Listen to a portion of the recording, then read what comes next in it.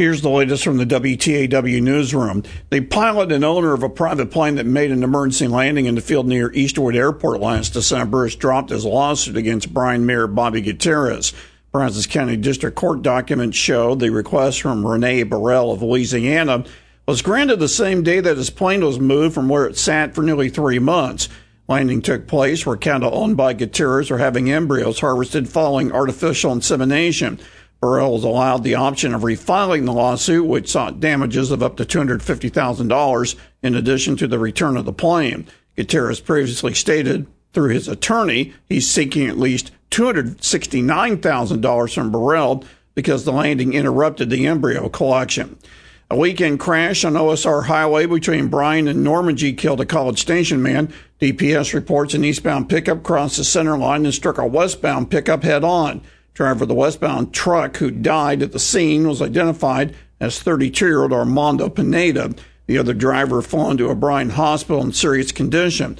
The collision was Saturday night just before 10 on OSR near the intersection with FM 1940.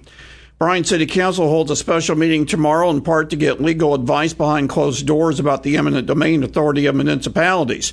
Eminent domain was brought up during last Thursday's College Station City Council meeting by one of 9 South Bryan homeowners who wants an option for a new College Station sewer line that does not threaten their property. President of Beverly Estates Homeowners Association, Scott Hickel, says there is an eminent domain question. There is a question of whether this right extends to a municipally owned and maintained street without benefit to those affected, without other viable alternatives being explored, and lastly, without permission by the city of Bryan. The agenda for tomorrow's Bryan Council special meeting also includes a design contract for a new sewer trunk line to handle future growth east of Copperfield and Oakmont's neighborhoods. U.S. Postal Service not delivering answers to questions to WTAW News about changes to the operation at the Bryan Post Office. Bryan, now one of 5 post offices in the country, is designated as a sorting and delivery center. When this was unveiled last July, USPS planned on Bryan being a hub that also serves College Station, Navasota, Hearn, Caldwell, and North Zolch. One of our questions involved our business mail being delivered to our Bryan post office box with postmarks from North Houston. Houston spokeswoman would not tell us if the new operation in Bryan means that mail delivered to the Bryan post office for delivery in Bryan would ever be processed in Bryan instead of the center in North Houston.